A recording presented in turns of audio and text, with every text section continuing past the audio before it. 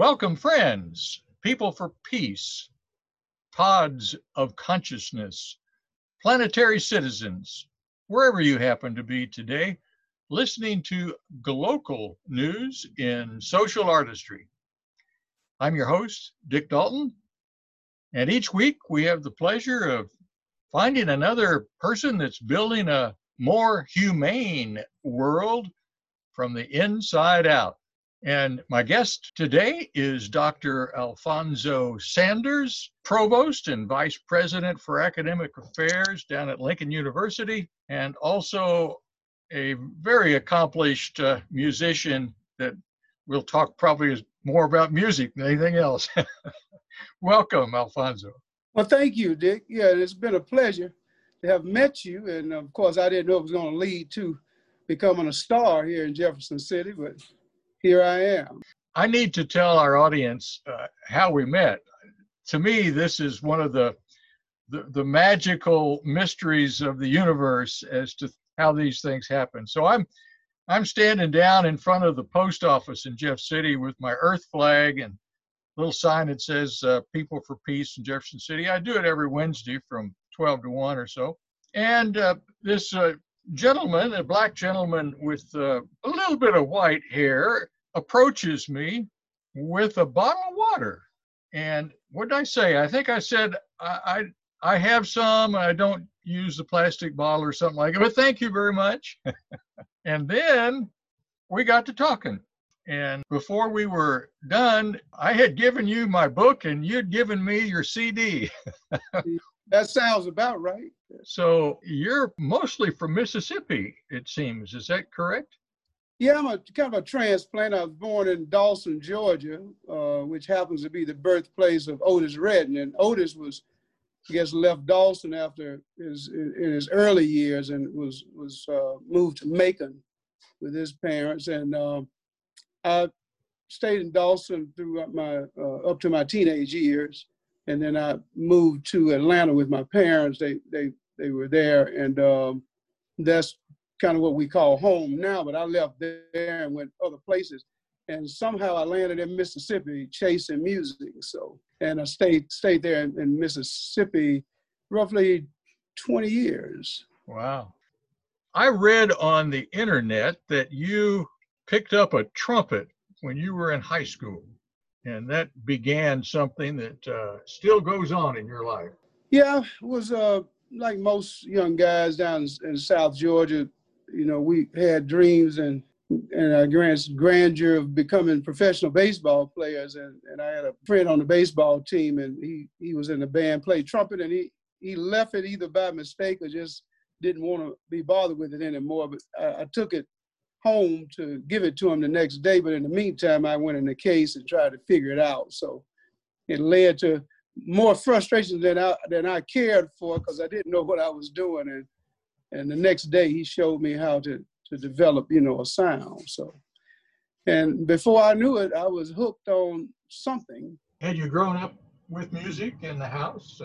Well, just the basic things. My grandmother, she sang all the time in the house, and not for any purpose other than to ease her troubling mind most of the time. So I always woke up in the morning with some melody or some humming or something going on, and didn't know if that was leading to anything, but it happened to, I guess, have created something in me. Did you go to college for music education?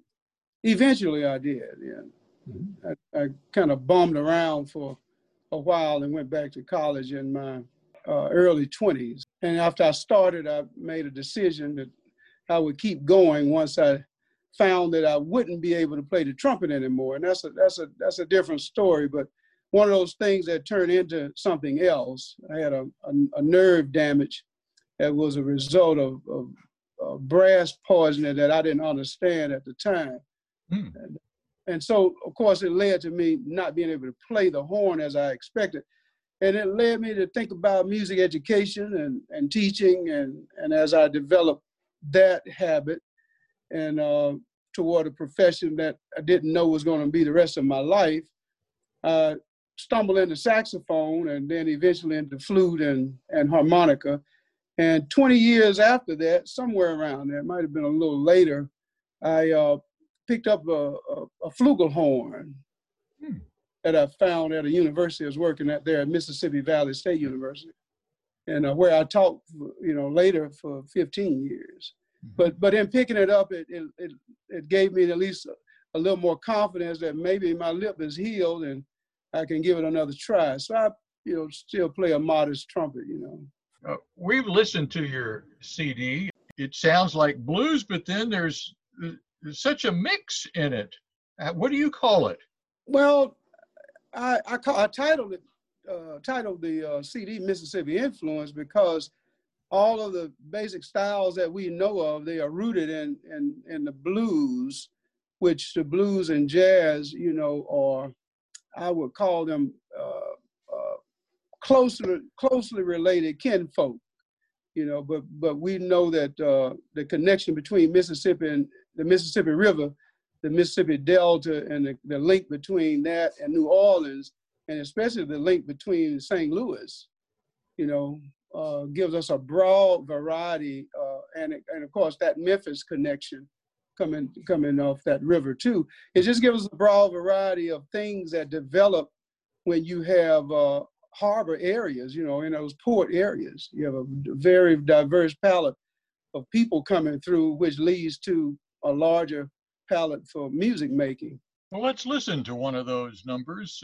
This one I have queued up here is called Delta Sun.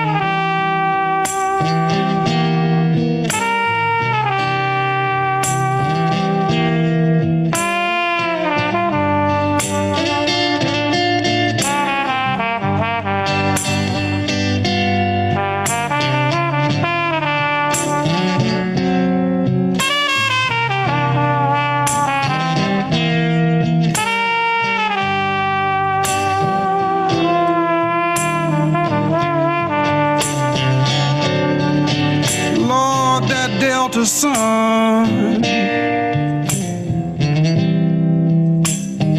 keeps on shining down on me.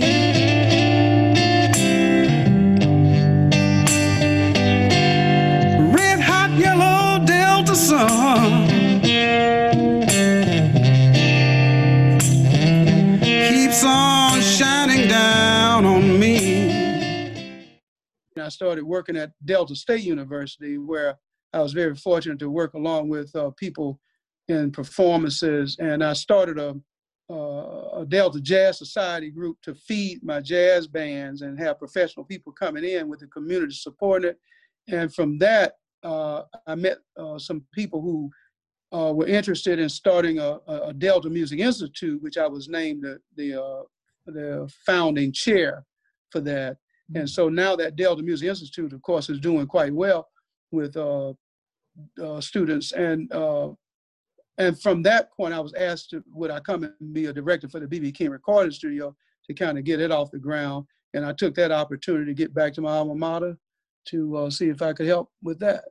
And stayed 15 years. I said, well, so I titled that Influence, and I tried to do a variety of things. And if you notice on one of those songs, I whistle at the end. It's called Happy. I just titled it Happy because I grew up listening to Andy Griffith, so I put a little ditty in that thing, Well, you have a gentle presence and a gentleness in your music. Can you attribute that to your grandma, or just how do you figure that? Well, definitely my personality. She was everything. She made sure I was well cared for, and growing up with grandparents is always a treat for most children because grandparents are slightly different in terms of connecting themselves to you in a different way. They see two generations, and sometimes mothers see one generation, you know. So I think she gave me the best of that world. You know, she was a very kind woman. Well, your kindness is what drew us together. I was wondering how you happened to be up here at Lincoln University, where I taught for 30 years. Yeah, and that was good to know too. I didn't know your history at that time, and realizing that you retired Lincolnite, as they say. I had ventured, you know, in the area, doing music throughout, you know, the area of St. Louis and so forth, and I had crossed paths with the president in education, you know, some time ago, and she was asking about maybe some effort to help her build maybe the education developments that she had visions for.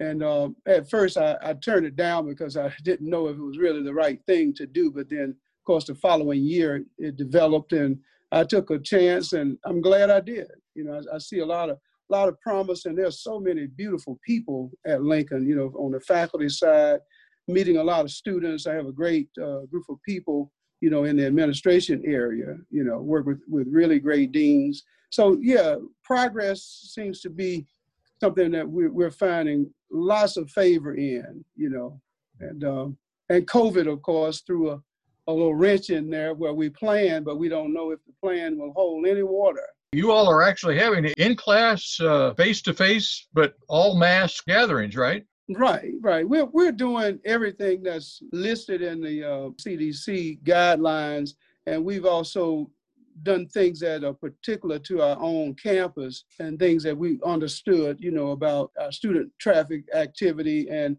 try to, you know, build things around that culture, which seems to be working at this point. We're in the middle of going home for the Labor Day weekend, and we just have to see what the results will be. But at the present, we only have very small numbers. We're not even in the double digits yet. We're very fortunate at this point. But as you know, there are some particular cautions that are taken, you know, with the African American community, because we know that there's been a large concern about the virus maybe attacking some hereditary traits that we don't understand. So a lot of carefulness going on.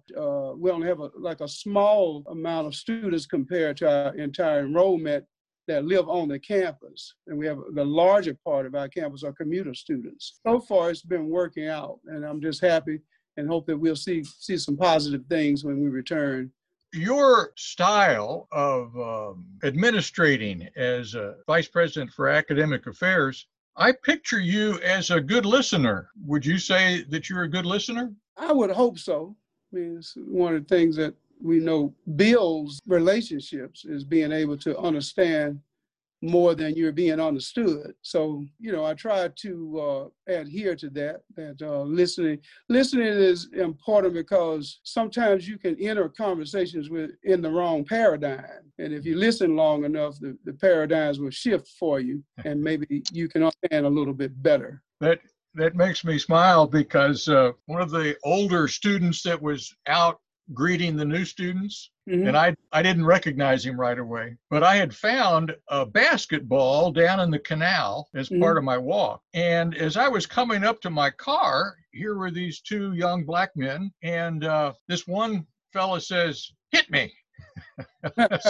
so I got the ball to him quickly, and I said, "Hey, it's yours. Enjoy it." And he said, "You don't remember me, do you, Dr. Dalton?" And then he said, "You're the one that taught me about the paradigm shift." So, Dr. Alphonso Sanders, it seems to me that Lincoln not only has a new provost in you and vice president for academic affairs, but an artist in residence.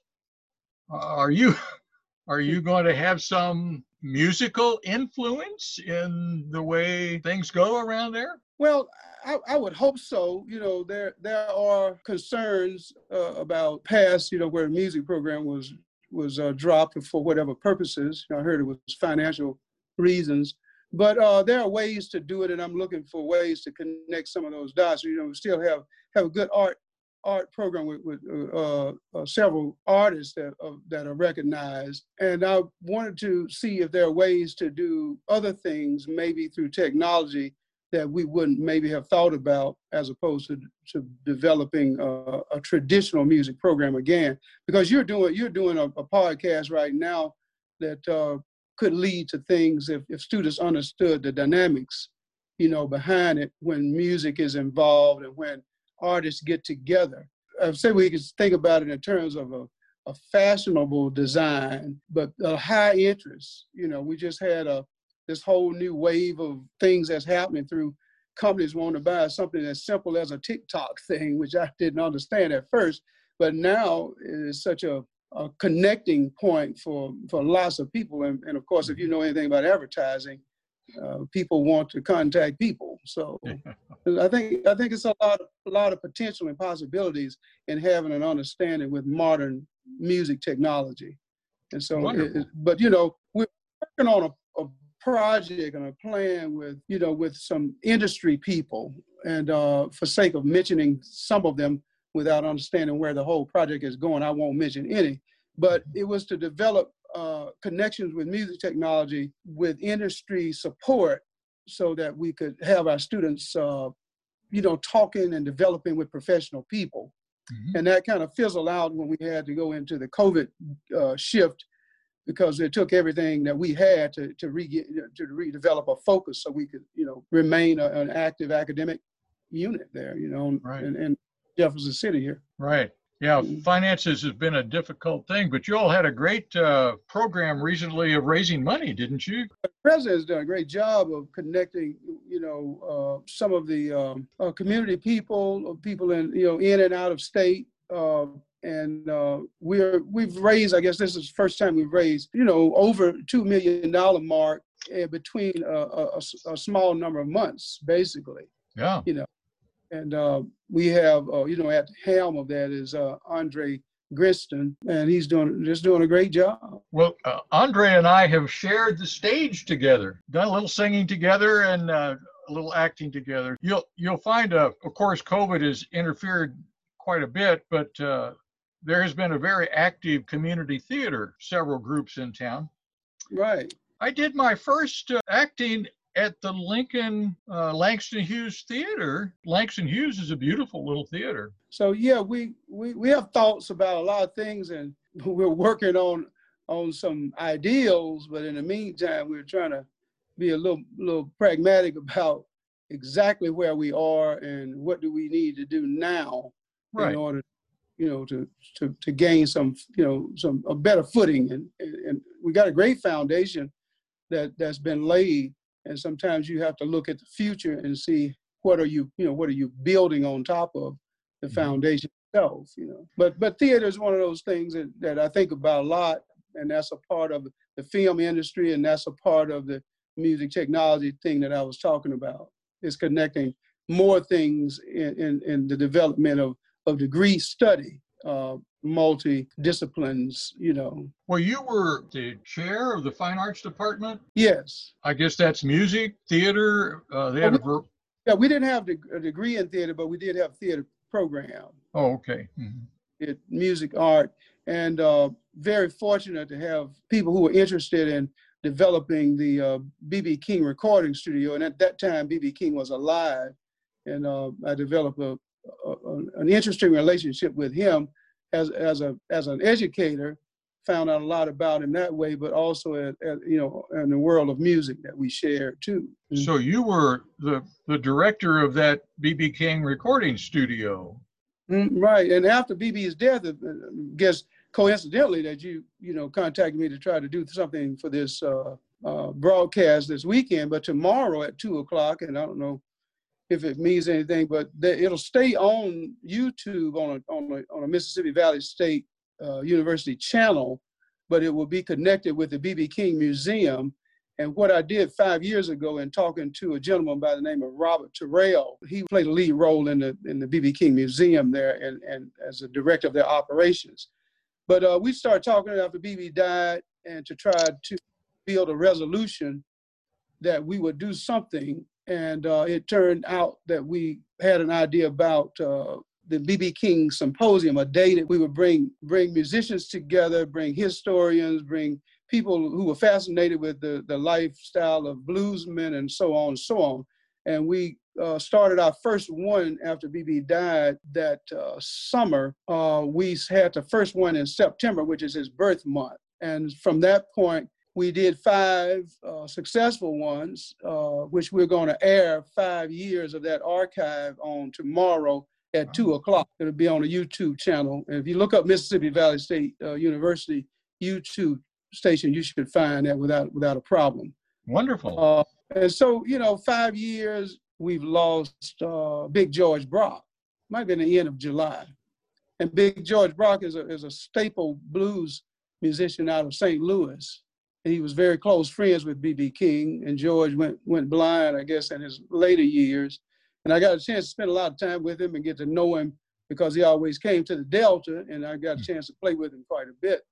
But he was a great harmonica player, and he sang, his songs, and he understood that Mississippi Delta because that's where he was raised, and a lot of his music reflected that, even in his St. Louis residence. Mm-hmm. So I really think that along with Big George Brock, others are recognized in this viewing tomorrow. And we've lost, members of BB's band along the way. And many of those guys were very faithful to being at the symposium, for those years that they were alive. Yeah, but a great opportunity, for people to connect some things by realizing that people from all over the world were connected with a music by a gentleman that the world now knows as B.B. King, And you're talking about a man of peace. He was one fine gentleman, educated himself along the way, and he never missed a beat, but a kind gentleman. Never heard him talk about those years of the Chitlin Circuit as being anything bad. I even heard him one time tell a story about one of the musicians.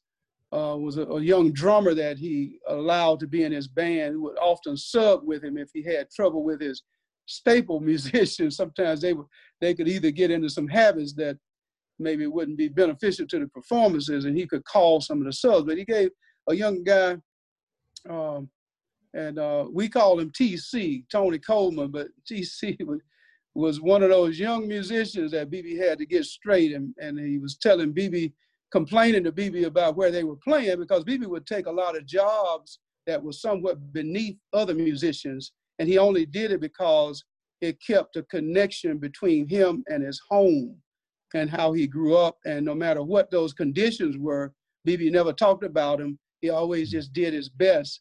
And so Tony was complaining about an old club that they were playing in, and the floor of the stage was not, not very solid. And of course, him being a drummer and playing drums, of course, that made him concerned. But he started talking about the plays. And BB told us, well, son, do you have a job? And he told him yes. So he told him, well, you might want to keep it that way.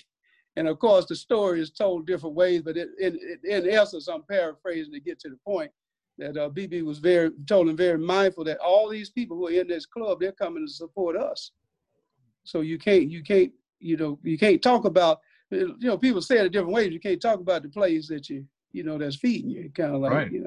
Very kind man, very kind man. Feel free to share any stories about your relationship with him that you have come to mind. I'm sure our listeners would be fascinated. Yeah, and like BB was one of those guys that everybody claimed. I mean, he would spend hours talking to any stranger, and after his shows, I remember times when, and there was one special occasion, I was in Shreveport, Louisiana, and he was doing a show, and I remember him inviting me up to his room, and he, by that time he was doing these workshop clinics, and we were calling them BB King International Workshops, and he came home every June, and he would put on a major concert, and he would give the money away to a lady who was running a club there that brought all of the prominent musicians that would come through the Mississippi Delta. They would come there and perform, and that was a part of that Chitlin Circuit movement. But the lady became known now as the Queen of Juke. And she owned a place called Club Ebony there that BB ultimately bought after she retired out. And he bought it from her as a kind gesture and gave it to the museum, and they now take care of it. But many people, James Brown, Count Basie Orchestra, and people like Lil Milton and Bobby Rush, I can name on and on and on of guys who came through the play and they cut their teeth in that Delta club. But BB was always giving back and giving back. And this particular time, I watched him play the performance and then come back downstairs and talk to people for hours down in the hotel lobby. And if you ever met BB, you called him friend, and even if he didn't remember your name, he'd always remember your face of some sort in order to always remember. If you started talking to him, he could tell you pretty much where the conversation was held, and he remembered the times. And it was a fascinating memory, that he had. But that particular time when he finished, he went back upstairs and he invited, a few people up to the room, and we sat and started talking about things, and he went back in history, and because I had such a fascination with jazz history and trying to play myself, he was telling me about the times he met Charlie Parker, who was from Kansas City. Matter of fact, this is the 100th-year anniversary of Charlie Parker too this year. Charlie was born August 29th, I believe, and so this was would have been his 100th birthday. But he talked about him and John Coltrane and meeting those guys in different bands. And he even had some of the most prominent jazz musicians in his band that came out of Memphis, including George Coleman, who was Miles Davis's early 60s tenor saxophone player. And he also had Booker Little, who became one of the most prominent, jazz trumpet players in the world, and so on and so on. And those guys were members of his band. And he always said that when he got to Memphis, he really only played the Delta style, and where you twang on the guitar and you play how you felt, but maybe other people didn't know how to join in and play with you because it was such a spontaneous activity to play Delta guitar like that until when he got to Memphis, he said that the guys couldn't play with him, and they started teaching him about the 12-bar blues. How do you actually play in time and play that style of music, that Memphis thing? And BB had one thing that he had these big, large, fat fingers that if he pressed a string down, he could get a vibrato that you could get by the best classically trained violinist. And when you hear his sound on a guitar, you can tell this BB from that one note. And he always said that he owed a debt of gratitude to musicians who taught him and who helped him along the way. He never forgot that path. When you're messing up your music, he just okay, you're gonna be all right. But he would always say peace, at the end of it. When you depart, and to this day, that is how I try to end conversations, is with that word. And I think that we're misunderstanding a lot. And reading your book too, I haven't got in the thick of a lot, but I've been spot reading it based on how I think about things. But I know that sometimes you have to convince yourself that you can have some thoughts that you have to control. And if you don't get them under control, you can do other things too with yourself. Yes. So people have to come to grips with those things. Like, believe half of what you see and none of what you hear.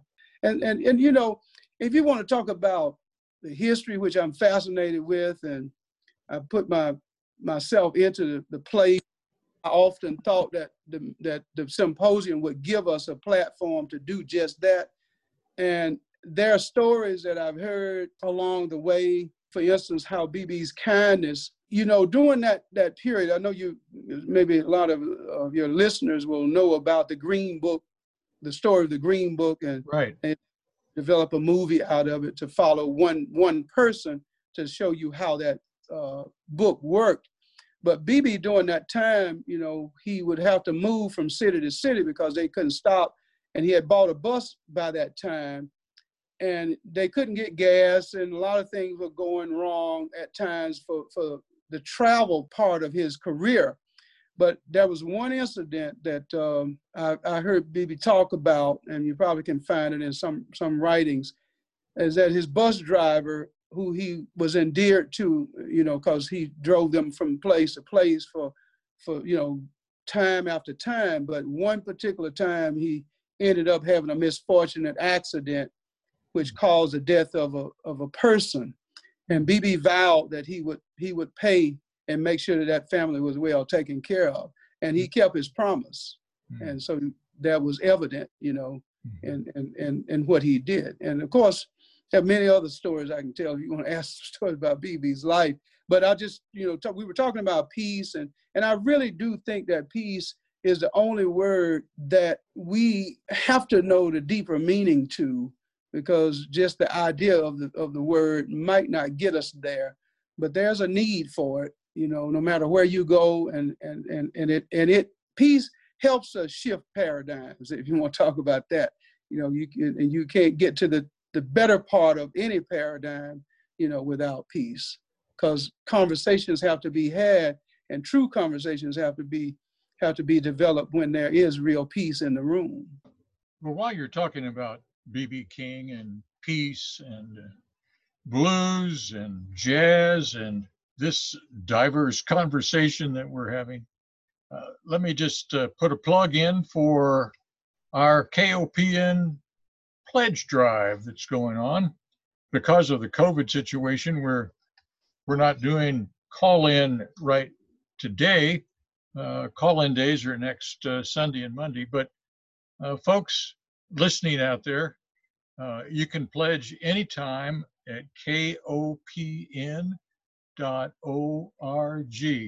And if this show is meaningful to you and the other shows on KOPN, you're really paying for a service. I know it's a donation, but you're taking advantage of a really good deal. And by showing your support, like my cat here is showing support, maybe you can do a little more than she's doing and put some money into the kitty. Oh, into the kitty for kopn.org. And we appreciate anything that you're able to share with us. So let's get back to you, Alphonso Sanders, Vice President for Academic Affairs at Lincoln University, a very talented musician in your own right with your tenor saxophone and other instruments that you've mastered. We say it's a small world, but in actuality, it is a small world, because every human being you meet, you never know that destiny. They won't know yours, but it becomes a challenge if we don't all understand that our destinies are pretty much the same. So yes, color doesn't have a lot to do with that. That's an interesting thing. We start talking about that whole piece, because I don't know if we've defined. It would take a large palette of colors to define each person if you really want to talk about color. So it couldn't be that simple. It couldn't be black and white. But we've made it that simple, and in some ways that simplicity has caused us to overlook the possibility of a stronger connection of humanity just because of that.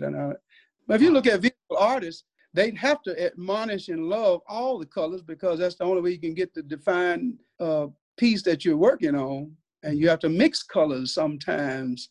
And generally, your more neutral colors are black and white. They almost don't have a voice.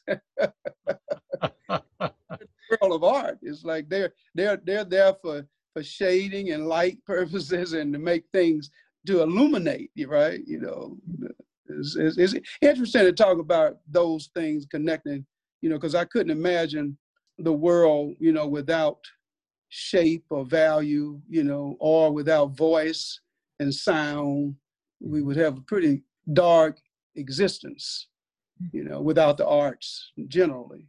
We've talked about your grandmother's influence, but music itself, seems to have been a powerful influence, at least in your life, for creating that demeanor that you're speaking of. Right. Like I said, I stumbled into it just because the trumpet was left there. And my curiosity carried me another step further. And as I became recognized as the kid in the neighborhood making that noise, I was introduced to the band director of the high school. And he was such an interesting person. He believed in the arts so heavily, and he taught everything from the angle of the 9 philosophical concepts which dealt with art and music as a part of it. Language was one thing, religion was one. And so he went through all this all the time, but we talked about a lot of things as I was trying to learn about music. He made sure that I understood that music only would be a part or an extension of your own mind. And if you didn't develop your mind, you might not be able to get to the music you're trying to chase. And so it made more sense to me as I went through that with him in my early stages in music development. But along the way, I met people just like him. His name was G.D. Burroughs, and he used to always tell us now that G.D. stands for something. I don't want to have to use it. The word was Glenn, and I always think about that because I laugh when you would do things that the average adult might look down on you. He always found a way to make it positive. And if he found you doing things that you really weren't supposed to be doing, he always made some kind of valuable lesson out of it. But most of the time, he would allow you to share the reasoning behind it.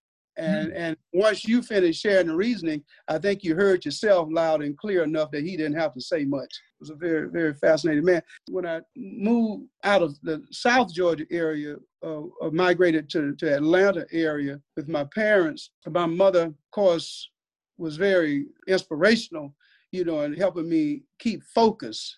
And she knew I was struggling at the time to try to, because I wasn't going to college during that time. I was chasing the music for the value of what it was. And that meant I had to find a way to either get in a band, travel with somebody, or make a little money. And it always seemed as though maybe I was just going to be a bum, basically, and not really making any sense out of it. So I did a lot of traveling under the auspices of trying to find myself as a musician. But I remember getting on a MARTA bus, as the MARTA system in Atlanta, and I had my instruments and my books and everything, and I just would go down to the park at Piedmont Park down there and sit around sometimes. Sometimes I would go over to area Grant Park where the zoo was, and I would sit on a tree to shade and study or practice or do something I had to do. But this particular time, I got on the bus and my eyes caught a gentleman sitting at the back of the bus reading a jazz magazine called Downbeat, right? And I could not resist going back to the back and sit by him.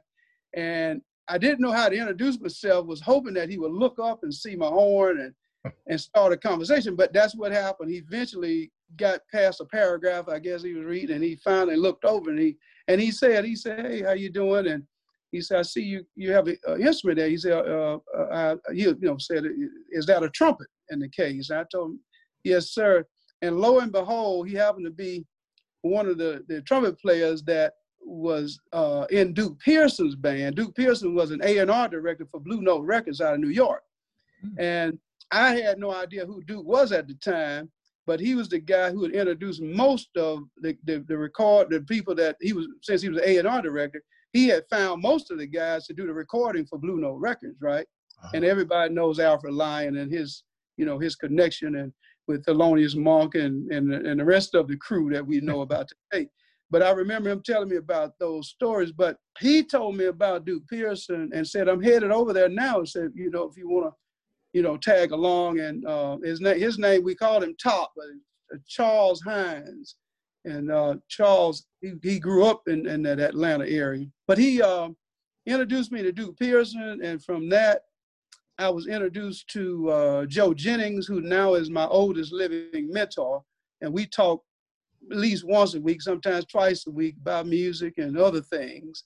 And so Joe is a retired educator himself, but very prominent in in the area of performing jazz, and written a lot of compositions And he retired there from Spelman after developing an all-girls ensemble, which lasted for nearly 30 years.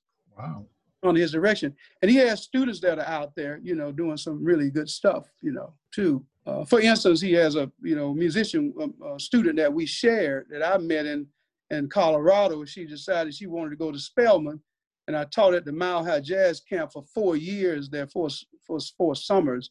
And this young student wanted to get to Spelman, in which ultimately she followed her dream and met Joe, which led to her being in New York, which led to her auditioning for Beyonce's touring band. And she traveled with that for a while, and still, of course, is called on to do it. Now she works at Berklee School of Music as an educator, and still does, major performances. Her name is Tia Fuller, if anybody wants to look her up. Very prominent jazz alto saxophonist. One of the great blossoming performers, alto sax. Well, she's doing woodwinds. I think I've heard her play some flute too, along the way. But that's it. So I guess these stories, they keep unfolding. Maybe you can poke me and I can rattle a little more. But of how I see music is through the eyes of those people who have been very patient with me learning, because I didn't know how to read music. I didn't know much about the instrument itself. The way I got to Mississippi was after meeting Joe Jennings, which I just spoke of. He introduced me to Bill Fielder, who I didn't know at the time. He was a Mississippian, and Bill was a prominent trumpet teacher that I didn't even know about at that time. He was teaching students like Wynton Marsalis and Terrence Blanchard and others that we hear names about. And I didn't cross paths with those guys until later on. And we never became friends or anything, but we just crossed paths. I remember finally went at the Lincoln Center, after he had gotten that job there, which he's doing, and stuff like that, But Bill Fielder was a trumpet teacher who came to Mississippi, and I begged him to let me go with him. And he told me not to go stay in Atlanta because you're learning a lot, and this is a city, metropolitan city. And he said, I'm going to a small town, which happened to be Itta, Mississippi. Itta means little town in the woods was the name that the native people gave it, but Itta was it called Little Town, which is a very small town. The only thing there was the college, basically. And so I decided, made up my mind, if you can get me in college, that would ease my mind. And I didn't tell him I wanted to ease my parents' mind, because they were looking at me as like, are you ever going to do anything, basically? And so I took that opportunity, and of course it led me to where I am now with my little degree background, which I don't put much emphasis on, because ultimately the degree can only be as good as the person who's doing the work. And so I always say that I have to figure out that the titles won't carry you very far. It have to be something that you're doing in that job description, with the title. But that led me to where I am, and along the way, I kept contact with all of those guys up until their deaths. And it's proven that we can only know what we know when we know it, because as soon as you think you know it, there's another piece to it. And I always say, the more you learn, the more you realize you don't know. Mm-hmm. So it's always chasing that extra thing, All you need to do basically is open the door, and you'll find knowledge will just drop out of the sky if you want to embrace it. Well, I was fascinated to read that you spent a year in China studying music. Yeah, I did. It wasn't a year. It was a summer project. Oh, a summer. Okay. Fulbright grant that I was able to get, and to go over and study music and art. And along the way, I started studying the language, so I just speak a modest, Mandarin. So that part, I was very fortunate to do. And I learned a lot there about the connection between the Chinese culture and the African culture when you start to study the instruments, especially the string instruments, and then the percussion instruments are very dominant. And one of the things too is that if you talk about your acting career, acting stage performances are very big in China. And operas still are very, very big for entertainment, the Chinese operas. And of course, those instruments that we developed consciousness of with the pentatonic scale, as we call it, as an Asian or Chinese pentatonic scale, where there's an African pentatonic scale. They both share the same notes in a way. One tends to lend itself to a more minor sound. Well, actually, both of them do, but they have degrees that they use that scale order in, and so there's a lot of connections between those two cultures. I had no idea. How does one find that out other than as you did? Are there classes on that? Well, that's something else that we have to always think about in education. Books can if you only read one book, it only take you so far. So yeah, there are things you can find out about it. But if you look at all of those things, where you look at the great discoverers, there were a lot of ships that came out of Africa, and you can go and connect some of the dots between travel and the things that people shared by taking things to trade through those travels, and how much time was spent in those areas. And there's a large group of Chinese culture, the minority groups, just like we would think about minorities in America. There's a large group of minorities throughout Asia, throughout China, central China as well. So I was very fortunate to get that grant, and also carried me to spend some time in Tibet, during that summer.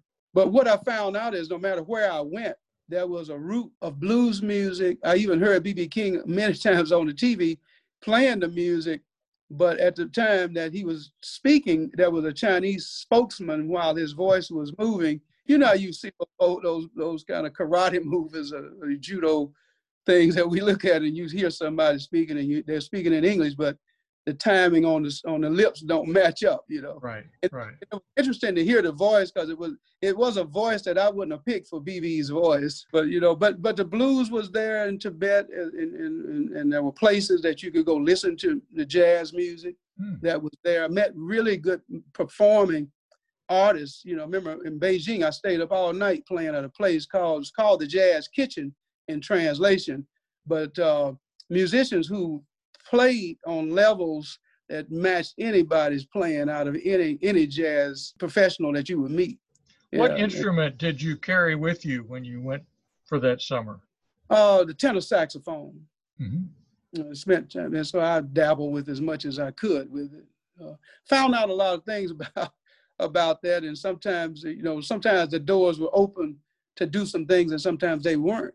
My most interesting travel throughout Tibet was meeting a family of people, and they told us, even when they were teaching us about culture, that if you go to a village and the gates are closed, and don't knock, don't try to go in, because they're not interested in entertaining guests. And the difference between some things in the Chinese culture, you can notice that we build our yard outside the house. They build their yard and gardens inside their homes. Mm-hmm. And you'll find a lot of connection between the earth and what they do. They share more or less that they belong to the earth, and we say the earth belongs to us. That's a big difference. Very big difference. Well, we know we're going back to the earth either way. So, yeah. But one of the things I was going to say while you have me talking here is that to me it was more spiritual, if I can use that phrase, not to be cliche or anything. But I got off this transportation bus that we had, traveling from place to place, and because I was with a lot of other scholars, it just was not me with that Fulbright at that time. So we had to get together and compare notes and do a lot of other things and debriefings and so forth. But I got off with my instrument, and I was fascinated by this village, so I went that direction. Some other people followed, but the gate was open, and that was the most, because I was so happy that was a part of it. But when I went in, there were people who met us, and I think especially me, because I had an instrument, and I was asked to take it out and play, and I did. And the lady who was she was the wife of the chief of that particular, when you say chief, I'm using that word, they were called something else, but the lead person, kind of like the mayor of the town, basically, right? So I started playing, and then I was told the reason that lady stood there and the reason she welcomed you in her house was because they were on the last days of their candle ritual, because her husband was about to enter into his next phase of his spiritual life. And I came as proof to her that his journey was successful. Wow. Because musicians showed up, and she allowed me to play on his drums, in which she showed me what to do. And she, of course, you wasn't supposed to hit them hard. It was a gentleness about them and so forth. And I had to wait until she gave me the direct moment to actually hit the drum. And it was fascinating watching it. And all through that, I had chills in my body, just because I didn't know what was going on at the time. But if you look at that, there's a journey, of the dead that is taught in some religions. And this particular time, I was able to share that connection with the musician there. So I still have, pictures and stuff that other people gave me after that particular thing. But sometimes you don't know where you are, and going from one side of the world to the other, you end up doing something that you probably didn't even understand what that path was for. And I always be very mindful of things that I'm doing and why I'm doing them. And if I don't understand why I'm doing them, I don't criticize them to the degree that I can make it a bad experience, for myself and for others. Right. And I try to treat students like that, because that's the way I've been treated, Do you get to teach one class I started, but like I said, things change. I hate keep using that COVID word, but things change. So now I'm doing strictly administrative work, and trying to make sure that things stay moving in the direction that they need to move in for us to remain successful. Have you been put in touch with the once a year blues festival up in Columbia? I did, and I had that when I came here, because I had music jobs that I already had on my calendar. So that was a conflicting one. Was roots, blues, and barbecue. Yeah, okay, yeah. So yeah, I didn't get, but I was introduced to some beautiful people. Yeah, like here in town, Will West owns a music store here, and he's helped me to kind of get my bearings straight and introduced me to the right people. Gave me some numbers, and we started playing a little place here in town called the Mission, where I only played there once, but that was prior to that thing. I started playing a little bit in Kansas City, which changed. I was doing some things in Columbia at a beautiful spot there called Top 10 Wines there on 9th. And that started to become a real meeting place for me and others, because I was going to be playing there at least twice a month. And we started off doing it and kind of juggling around with the idea. And I said, well, let's do it. Let's see what happens. And of course, it turned into be a beautiful thing. And then, of course, now we don't do it, but hopefully that'll start again. Has some spots in St. Louis, too, as well. Matter of fact, I was getting ready to go see a good friend of mine out of New York, a drummer that's played with, countless people in doing his career, Carl Allen, who is on so many jazz recordings as a drummer with so many fascinating musicians. And you'd be wise if you interested, look his history up too, Carl Allen there. But I was going to see them perform at a place, had bought tickets, and everything shut down again, But yeah, Columbia, beautiful place, man, beautiful vibe, and Well, it's been a wonderful story, a series of stories that you've shared. I'm just so. I feel like I could listen another hour, but our time is actually pretty well up. So I look forward to hearing your music somewhere as things open up a little more. Yeah, well, like I said, you'll hear things. If you could look up Alphonso Sanders on YouTube, you'll get some good and bad. The song that I found to be most, I guess, identifiable with me is called "I Want to Cook for You." And I never thought about that song because it was done in jest to a cooking show that I was doing for Viking corporation who sold, they sold those heavy kitchenware, and it came out of Greenwood, Mississippi. But I was of course befriended by the founder of it, a gentleman by the name of Fred Call, and he, would have me playing a lot of different spots there. But I was doing these cooking shows, and they would do them, and they would video them and use them for teaching tools. And there was a teaching area where you would go do the shows. And so I was on with a lady who was a chef there and a book writer by the name of Martha Foose. And Martha forgot that I was supposed to do my entertaining part. So while she was going on and on about the cooking show, she finally looked up and said, "Oh, I forgot Alphonso was back there," kind of thing. But by that time, I had figured out if she calls me, I'm going to go out and do this thing and try to embarrass her, right? And so while I was in the back, I came up with this song. And when I say embarrassed, I mean just no major embarrassment. I just was going to do it to say I just wanted to see just how much I could get her to calm down when I went out. So when she finally called me, I had crafted these words: "I want to cook for you, baby, and give you something good to eat," right? Because I was, and I said, "I want to cook for you, baby, give you something good to eat. You be my spicy and hot. I'll be your sweet, sweet, sweet iced tea." And she fell out, and she was blushing from head to toe. And when I bowed down on a knee, and I said, "Martha, if you ain't married, I want to marry you." And so that people thought I was proposing to her. And that went from, boy, you talking about something, as they say, was viral in the town. It became so funny. But I did that one, and later, of course, I recorded it, just went on and put some more lyrics to it and recorded it. And believe it or not, it was one of the most requested songs. When I got to Columbia, people would come in and say, "Hey, man, can you play that cooking song?" Because it's a fun song,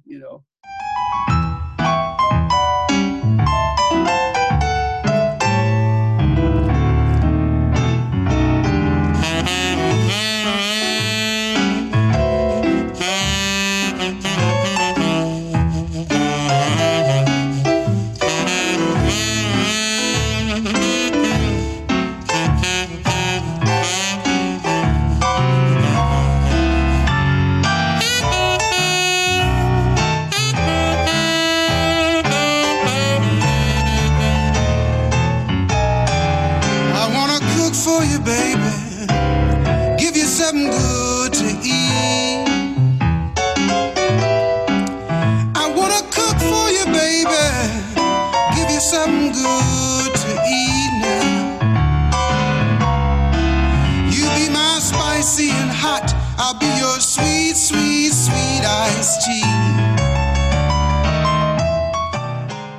Well, Dick, like I said, I wish you the best in what you're doing, man. Thank you so much. I look forward to seeing you on campus one of these days, wherever our paths might meet again. Okay, thank you. Well, you got my contact, man, and I hope we do get a chance to just hang out and nothing but sit and talk and have a nice whatever, All right, Alphonso Sanders. Thank you. Thank you, man. Thank you. Okay. So remember, folks, wherever you are, that is your world. So please leave your world cleaner, more peaceful, and more loving than you found it. Because if it is to be, it is up to us. Take care. Talk to you soon.